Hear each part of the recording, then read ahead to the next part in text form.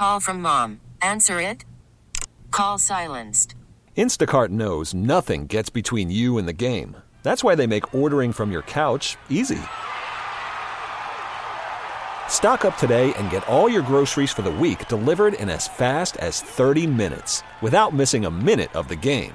You have 47 new voicemails. Download the app to get free delivery on your first 3 orders while supplies last.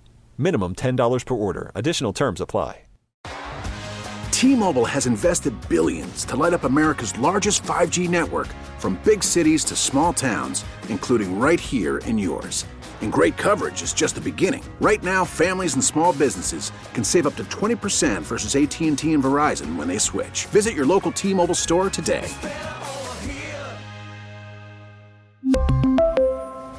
Plan savings with 3 lines of T-Mobile Essentials versus comparable available plans. Plan features and taxes and fees may vary. From KCBS Radio, I'm Matt Pittman, and this is Bay Current for Wednesday, March 30th.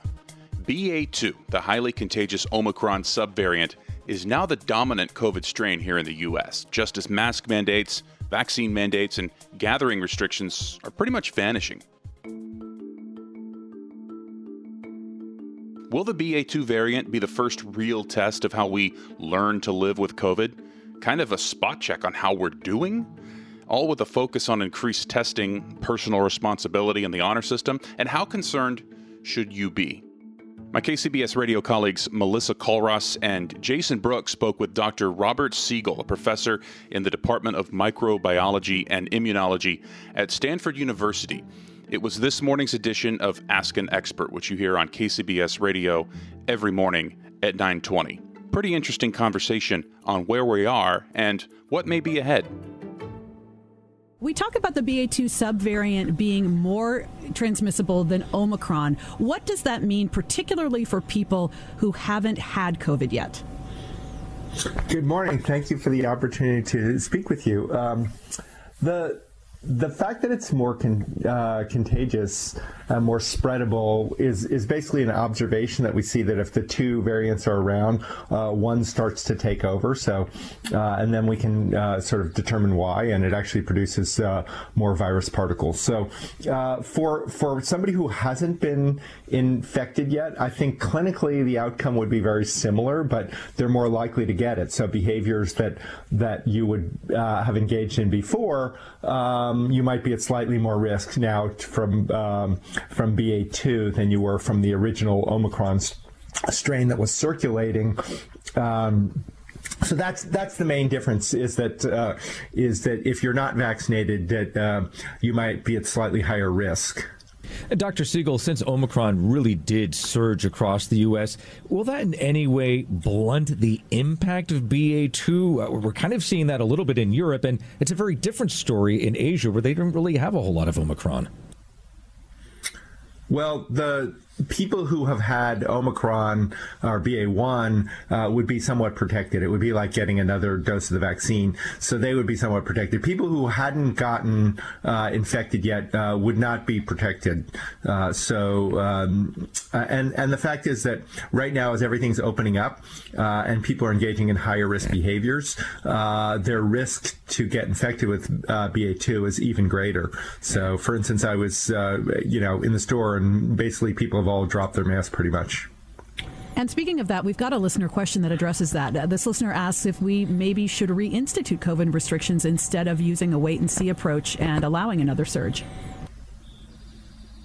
So, well, at this point, a lot of the decisions, are sort of try to balance public health with political and policy considerations. And so, if we wanted to stop the spread, we would continue to engage in all the behaviors that protected us against previous strains. It's hard to imagine that happening at this point, just because of the sort of political tide, and the fact that when there's, it's interesting to think about when there are mandates, people wear masks. As soon as they take the mandates down, even though the risk hasn't necessarily gone down, people often take their masks off. Doctor, you mentioned that you've been in the grocery store and seen most people without masks on. I've seen the same thing. Where are you in that? Do you still wear a mask when you go inside with other people around? Actually, today I wore a full-fledged N95 mask because I knew that so many people weren't going to be wearing masks. So actually, in some ways, the risk has actually gone up. So I was actually at a high level of protection. We're seeing a big rebound in domestic air travel, not quite as much internationally.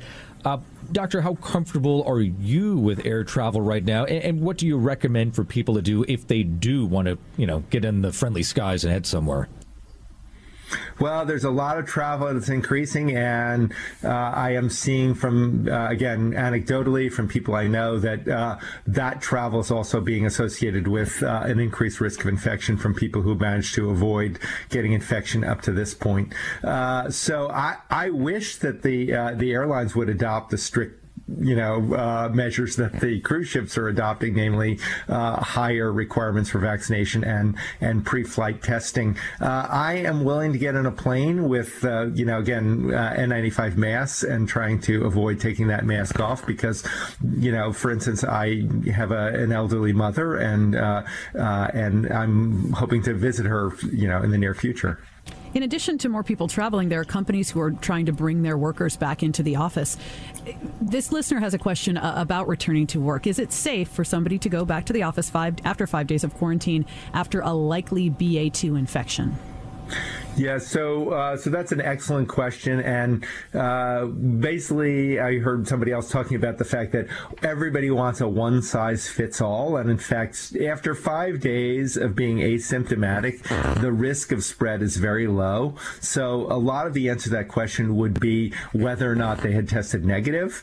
Now, we are hearing about false positives, like, for instance, if you did a PCR test and you were positive, you might not be infectious, but if you did a PCR test and you were negative, you could be pretty sure that you're not contagious to other people. But it would also depend on what the work environment is, how closely people are working, whether that person is wearing a mask, whether their coworkers are wearing a mask.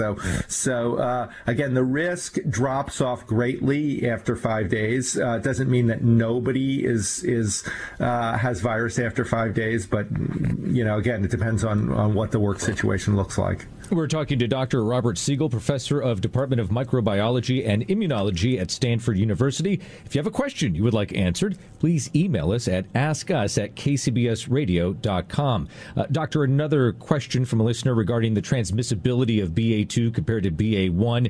And the question is, does this mean that it's more transmissible in those who have never been vaccinated or also in those who have been vaccinated? In other words, is there a difference in transmissibility in people who have and have not been vaccinated? Okay, this is an excellent question. I have not seen really great data. What we are seeing is that there's a high rate of breakthrough infections in people who have been vaccinated. The big difference between people who have been vaccinated and people who have not been vaccinated is that people who have been vaccinated tend to have a fairly mild course. None of the people I know are going to the hospital. None of them are having serious complications. There's data that the risk of, for instance, long COVID is decreased if you're vaccinated. For people who are not vaccinated, the risk is still high. It may not be as high as it was for Delta, but it's quite high. And we're hearing that this is a milder infection, but in fact, mostly it's a milder infection in people who have been vaccinated or have been previously infected. So I wouldn't count on this being a milder infection. And one point that's really important to make is that often a somewhat milder variant that's more contagious will actually have a bigger impact because you're going to infect a lot more people. Even if it's slightly more contagious, a lot more people will get infected. And so even if it's a lower rate of complications, you may end up with more people in the hospital. Another listener question here, wanting to know about variants that we haven't heard about yet and why BA2 is getting all the attention.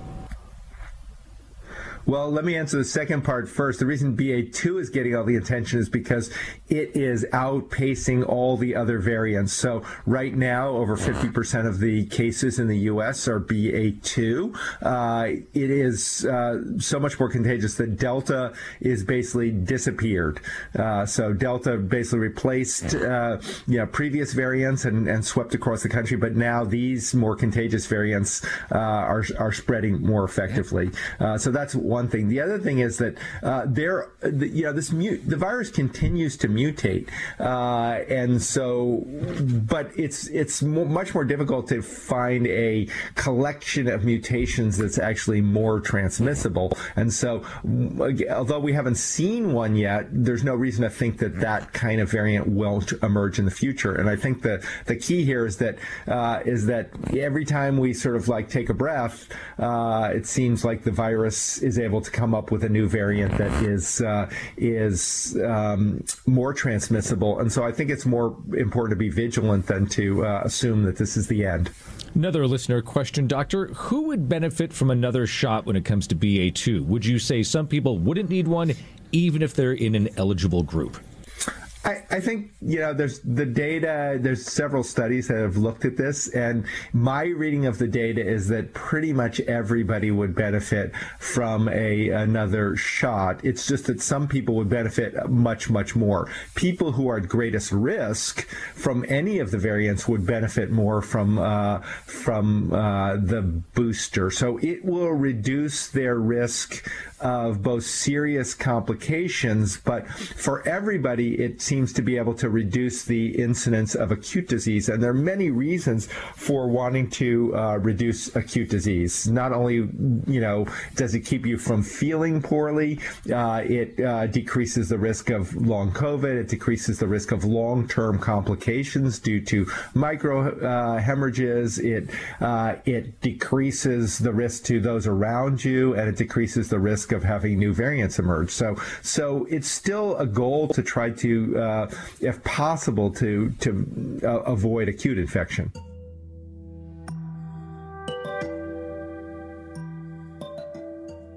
Thank you again to my KCBS radio colleagues, Melissa Colross and Jason Brooks. And thank you to Dr. Robert Siegel, professor of microbiology and immunology at Stanford University. Hope you're enjoying the Bay Current podcast. New episodes are out every day, and we'd love to be part of your daily routine. You can subscribe on the Odyssey app, Apple Podcasts, Google Podcasts, and anywhere you get your podcasts.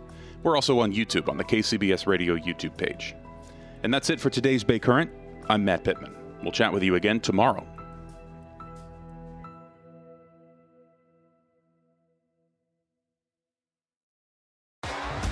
T-Mobile has invested billions to light up America's largest 5G network, from big cities to small towns, including right here in yours. And great coverage is just the beginning. Right now, families and small businesses can save up to 20% versus AT&T and Verizon when they switch. Visit your local T-Mobile store today.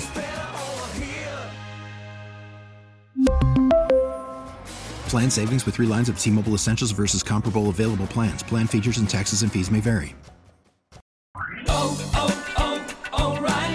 Protect your vehicle's engine with a full synthetic oil change and save with Mobil 1 at O'Reilly Auto Parts. Purchase 5 quarts of Mobil 1 full synthetic motor oil and receive a $10 O'Reilly gift card after rebate. See store for details. With your Mobil 1 purchase, you'll also receive 2 times points during Old Rewards Bonus Points Month at O'Reilly Auto Parts.